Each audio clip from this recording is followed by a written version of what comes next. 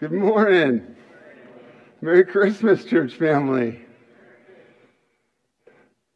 Well, it is Advent season as we gather together on Sundays as a church family to celebrate and prepare for the birth of Jesus, to celebrate every year and remember that God sent His Son to be with us. So help me out as we set the stage, as we recap, as we remind ourselves where we've been, as we remind ourselves all that God wants us to reflect on this Advent season. First week's theme. Anybody want to guess? Take a stab at it. 2 weeks ago, our first Advent week theme was hope. Remember that one? Remember that hope is a person. And His name is Emmanuel, which means God with us. Hope is a person, and His name is Jesus. And so we took the first week of Advent to remember that God sending His Son into the world. The word Advent means arrival, the coming of Jesus into the world. And we celebrated that He brings with Him hope. Week 2's theme, last Sunday, what was our theme? Peace. Long ago, long before Jesus, the prophet foretold that the coming Messiah, the promised rescuer of God's people, would come, and among the things He would be, among the things He would be called, would be that He would be the Prince of Peace. We talked last Sunday about the fact that with the arrival of Jesus into our world of up and down circumstances, of difficult relationships and pains that we go through, the coming of Jesus, the advent of Jesus, brings with it the possibility of experiencing peace that makes no sense. Peace that only God can give. And then today's emphasis in Advent is what? You should sound a little more confident.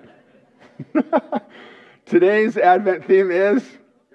Yeah, because the Shillings were already up here talking about joy, reading a scripture about joy, and introducing the topic for us. And at the very beginning of our time together this morning, we sang joy, unspeakable joy. The lyric that caught my attention was, it rises in my soul and never lets me go. Joy, unspeakable joy. So hope and peace and now joy, these are all gifts of God's grace. These are gifts of God's grace that come to us through Jesus. And so as we come together this morning, as we gather together this morning, and we think about hope and peace and joy, do you need to receive those gifts this morning? Do you need to receive those gifts of grace from our Heavenly Father this morning? Do you experience, are you ready, are you able this morning to experience those gifts of grace in your life? Perhaps some of you are here and chomping at the bit to celebrate, and you're Merry Christmas high-fiving everybody around you, and this is the greatest season of the year, and you're in a great spot, and you're praising the Lord, and we rejoice with you.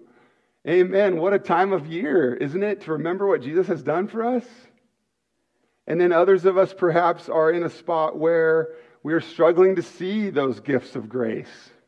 We're not sure with our circumstances and our eyes distracted and all that the world brings into our path. We maybe are not sure if we're experiencing hope and peace and joy. And sometimes in up and down ways, I would put myself in that latter category of needing to remember that in the midst of circumstances that are frustrating and distracting, to remember that joy, unspeakable joy, rises in my soul and never lets me go. So we need to gather together, don't we?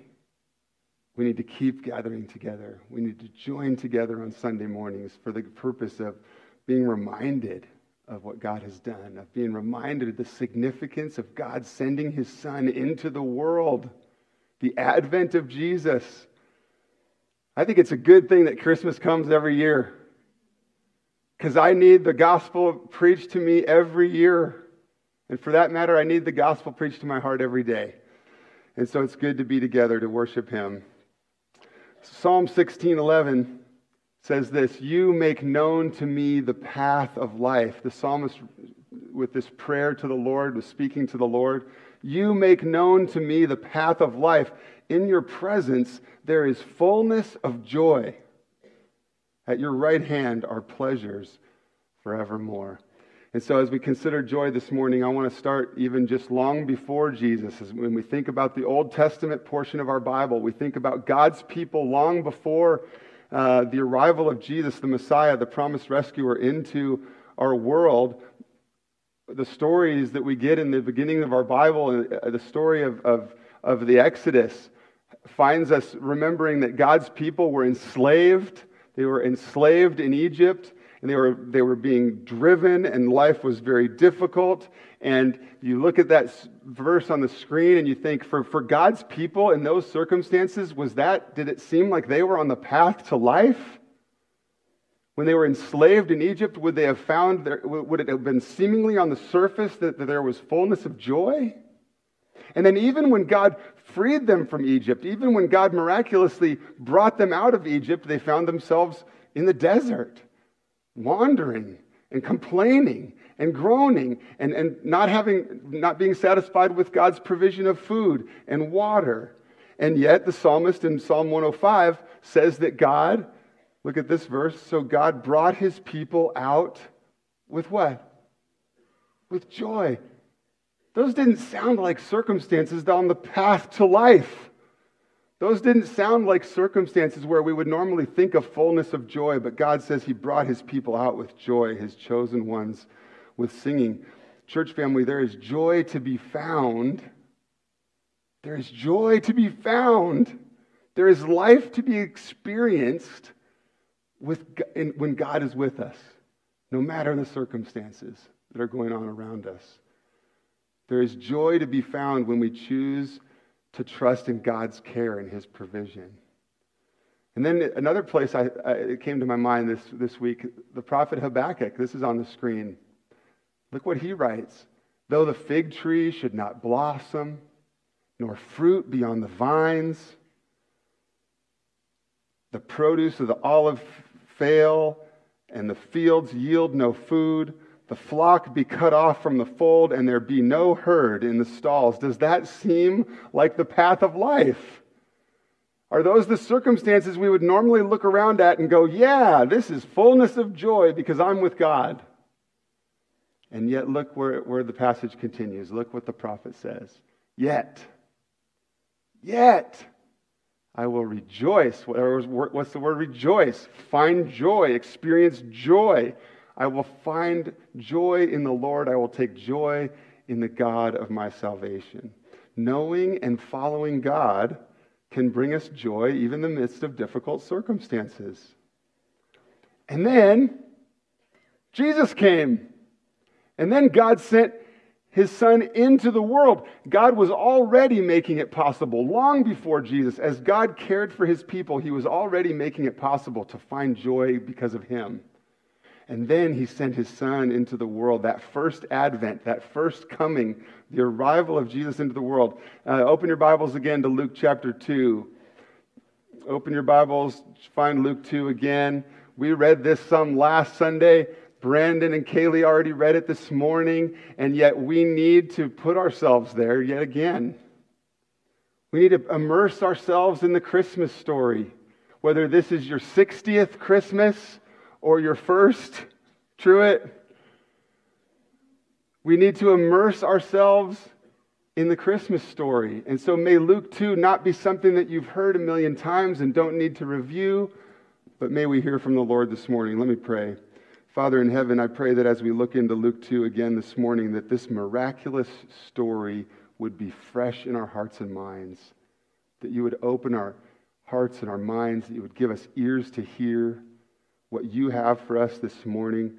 Would this story never get stale? Would this true, historical, factual story never become so familiar that we overlook your miraculous working of love toward us? So teach us this morning, Lord, we pray. In Jesus' name, amen. Luke chapter 2, starting at verse 1. Again, familiar verses we've looked at even this morning, but let's hear from the Lord. In those days, a decree went out from Caesar Augustus that all the world should be registered. And this was the first registration when Quirinius was governor of Syria, and all went to be registered, each to his own town. And Joseph also went up from Galilee, from the town of Nazareth to Judea, to the city of David, which is called Bethlehem, because he was of the house and lineage of David. He went up there to be registered with Mary, his betrothed, who was with child. And while they were there, the time came for her to give birth. And she gave birth to her firstborn son, and wrapped him in swaddling cloths, and laid him in a manger, because there was no place for them in the inn. And in the same region, there were shepherds out in the field. And I love how Brandon and Kaylee encouraged us to put ourselves in the shoes of the shepherds here, right? That's how we take familiar stories from God's word and make sure that we don't just overlook them. We ask God to put us there. We walk the path of the shepherds here and put ourselves here and imagine what this would have been like, and imagine then the significance of what God is doing. In verse 8 it says, in the same region there were shepherds out in the field, keeping watch over their flock by night.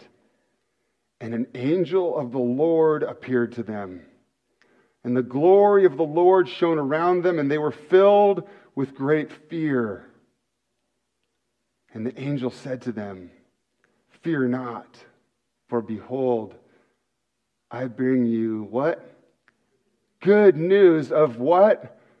Great joy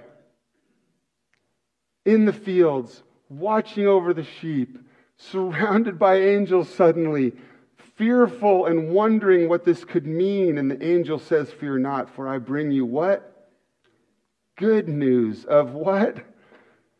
Great joy. And when you say joy, you can smile if you want.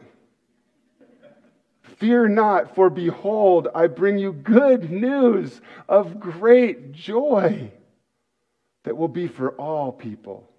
For unto you is born this day in the city of David a Savior, who is Christ the Lord. Good news, church family, of great joy. The first advent of Jesus, the first coming of Jesus, brought with it the arrival of hope. God's word tells us that Jesus is the living hope. We've said that hope is a person, and his name is Jesus, Emmanuel, God with us.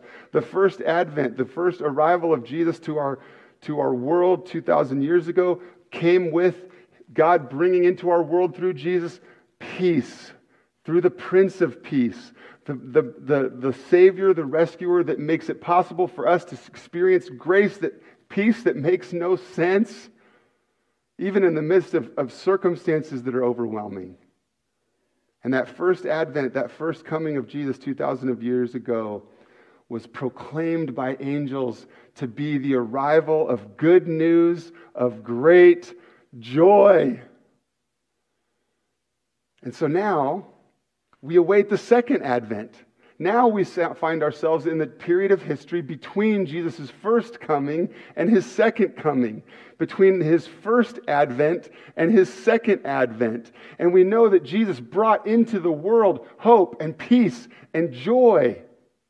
And those things are true, and we saw the work he did in his life, death, and resurrection. And so now we find ourselves in this in-between.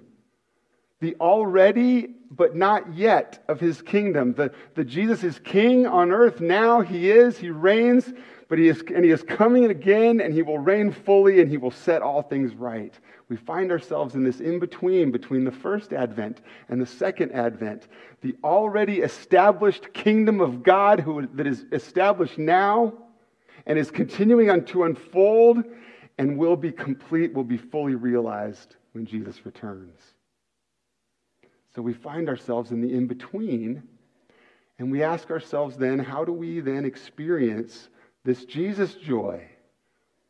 What does this Jesus joy look like for us in our lives now, in between the first advent and the second advent? Let's consider some of these. Jesus himself says in John 15:11, "These things I have spoken to you, that my joy may be in you, and that your joy may be full." So here's Jesus himself, while he was ministering among us, while he was proclaiming the kingdom of God in his earthly ministry, Jesus' words included this: "These things I have spoken to you, so that my joy may be in you, and that your joy may be full." Well, maybe the natural question after you read just that verse by itself would be what?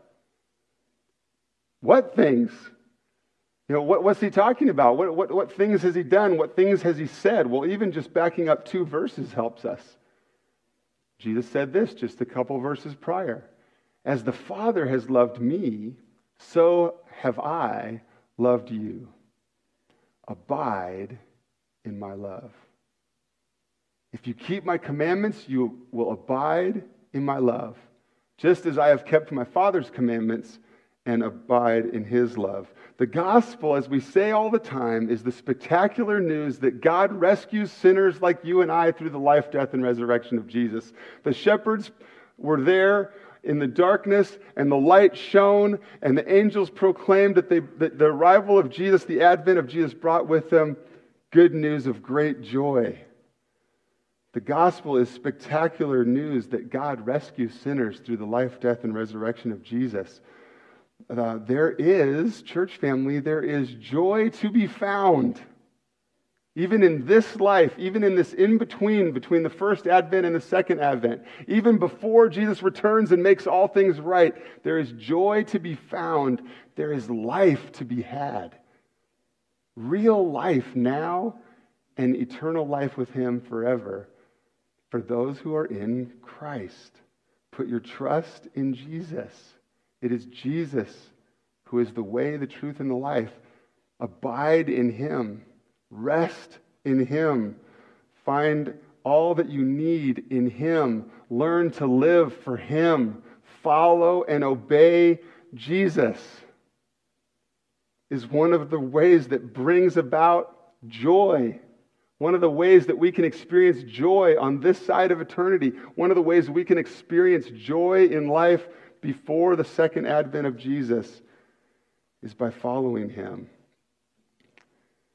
I've mentioned this before, but again, I want to just mention a practical resource. If you're looking for a way to abide, if you're looking for, growing in your spiritual life, if you're looking to add to your rhythm of your daily life, weekly life, of getting into God's Word and being reminded of the spectacular good news of the gospel, you may want to check out Paul Tripp's daily devotional called New Morning Mercies.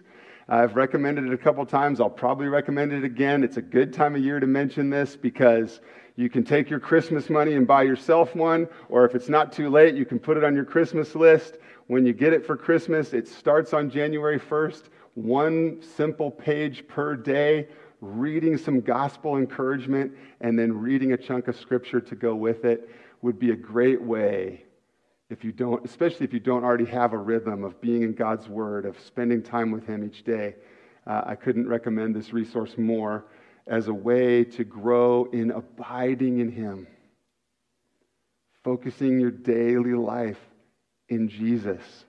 Having something that pulls us out of all the horizontal distraction of up and down circumstances and difficult relationships and things that are broken and don't go our way. We need something, we need a rhythm, we need something to help us. This is a practical way of getting our eyes off of self and focused on the Lord and learning to abide in him. So look again with me at John 15:11. This is what we started with a couple minutes ago, asking, how do we experience joy then? In this in-between time, in this earthly life that we've been given, how do we experience joy? These things, Jesus said, I have spoken to you that my joy may be in you and that your joy may be full. As we abide in Jesus, as we walk with him, as we rest in him, as we find all we need in him, then look what that verse promises, that his joy will be in us. And that our joy will be full. And you know what? That is what I think makes it possible. Let's recap. Everybody with me? if we abide in Jesus, and this promise here is true, that as we abide in him, as we trust in him, as we rest in him, as we walk in him, as we learn to live out his ways and obey him, it says his joy is in us. And so that means to me that when we get to these difficult verses like Romans 5:3 that we'll put on the screen now, this is what makes that possible. We look at this verse and it's like, whoa, for real? I'm not sure I can do that. But when we think that the hope of Jesus, the peace of Jesus, and the joy of Jesus is in us, then is this possible? Not only that, but we rejoice. We find joy. We experience joy in our sufferings, knowing that suffering produces endurance, and endurance produces character, and character produces hope. We want to skip the tough stuff. We want to go around inconvenience. We would rather find a life of less roller coaster action. But I think, doesn't this verse make it clear that God has so much for us in that? So much he wants to do in us in those moments. And because we have Jesus with us, as we abide in Jesus and his joy is in us, I think that's what makes this possible. And just like those Old Testament examples a few minutes ago, right? We started with the psalmist saying for God's people in the Old Testament, they were enslaved and they were in the wilderness and they were wandering and they were grumbling, and yet God brought them out with joy. And Habakkuk said, there's no food, there's no trees, there's no herds, there's no nothing, and yet I will rejoice. I think that this is how we can follow in those examples of God's people, because we have the joy of Jesus in us. Or as James puts it, we count it all joy when we meet trials of various kinds, because we know that the testing of our faith produces steadfastness. So, as we ask God to show us how to experience joy in this earthly life, in this in-between, between the first advent, the first coming of Jesus, and his future coming, how do we experience joy? The first thing we've talked about this morning is we abide. Abide in him, and his joy will be in us. Did that say anything about your circumstances being all smoothed out and fine and rosy? No. It didn't promise to work out all your circumstances and your difficulties, but it says that in Christ, as we abide, his joy is in us. And then the second thing we talked about was enduring trials by leaning on Jesus, and that joy is possible as we trust Jesus in all that we're going through. And then this last one we'll mention is that we should take the opportunity to pray for God's work, because our prayers give us an opportunity to experience joy in this life as well. Look at John 16 on the screen. Until now, Jesus says, you have asked nothing in my name. Ask and you will receive, that your joy may be full. If you're anything like me, you don't pray as much as you would like. And if we want to experience, if we have an opportunity to experience joy in this life, as we await the second coming of Jesus. And one of the ways we have opportunity to experience joy is to take our prayers to him, to pray to our great God for his working in the world, for his working in the people around us, for the good news of Jesus to go out to Dallas and Oregon and to the ends of the earth. As we go before our great God, our Heavenly Father, who loves us and hears us and wants to hear from you and hears your prayers, as we come to him and we pray for other things, we take the focus off ourselves and we pray for others and the work of Jesus in the world. Look what that says. Jesus says, ask and you will receive, that your joy may be full. We have an opportunity to experience joy as we see God answer our prayers as he works in the world. Doesn't that bring you joy when you see answered prayer? And so I want to pray more than I do. And I want to pray less about me and more about you and those who don't know Jesus and the dark world that needs the light of Christ. And as we take those prayer requests to the Father, he says, ask in my name and you will receive, and your joy will be full.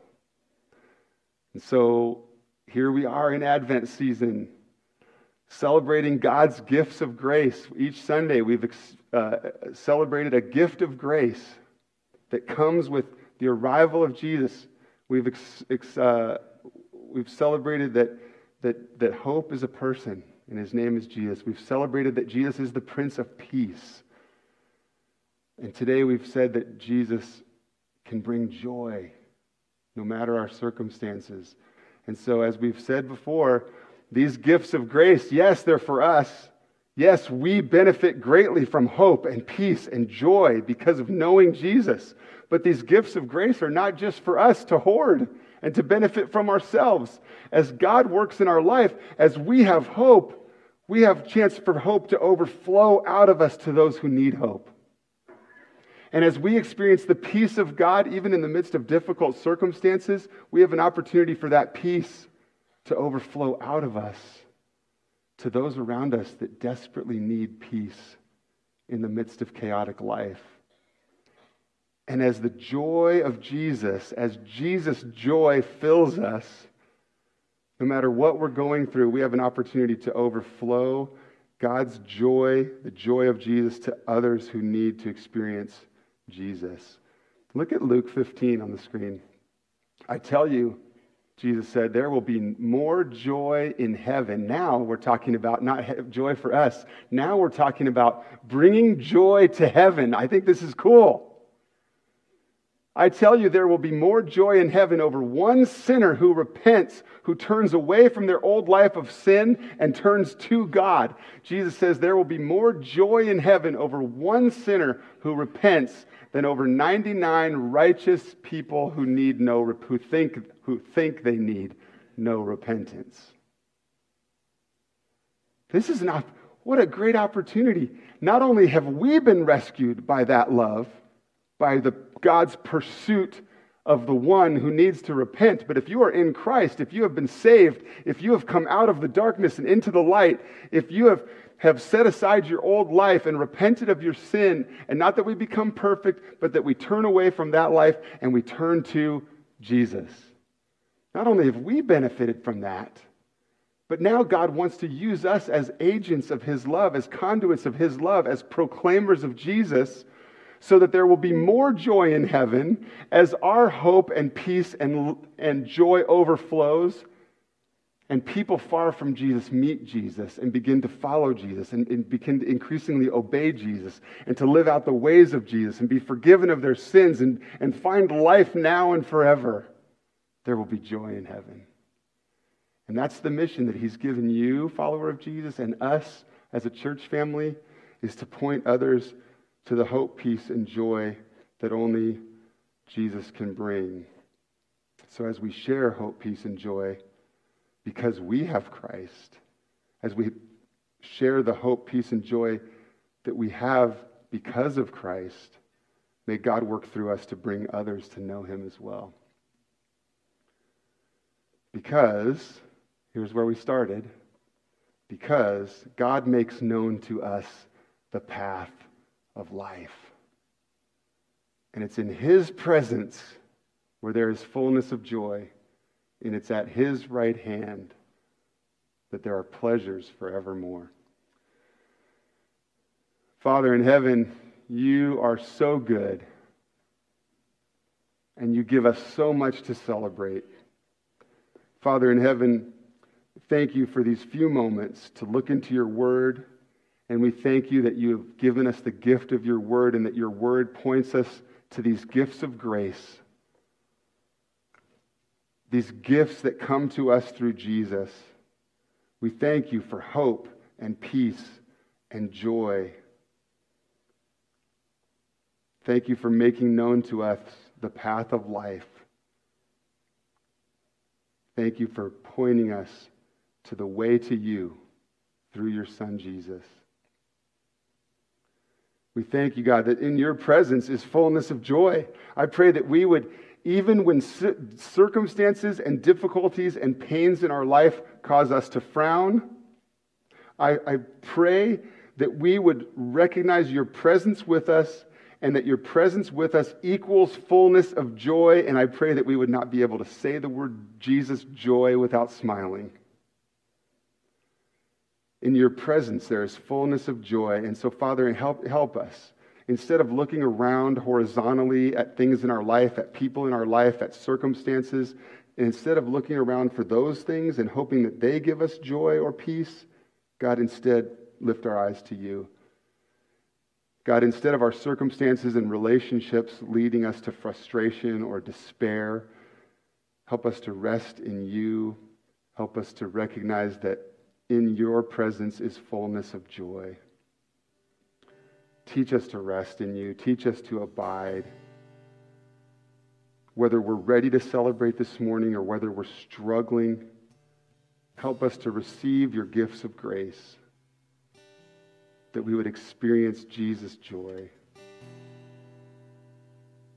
because of your love for us, because your love that sent your Son into the world, because your love that sent your Son to live and die and be raised again to give us life.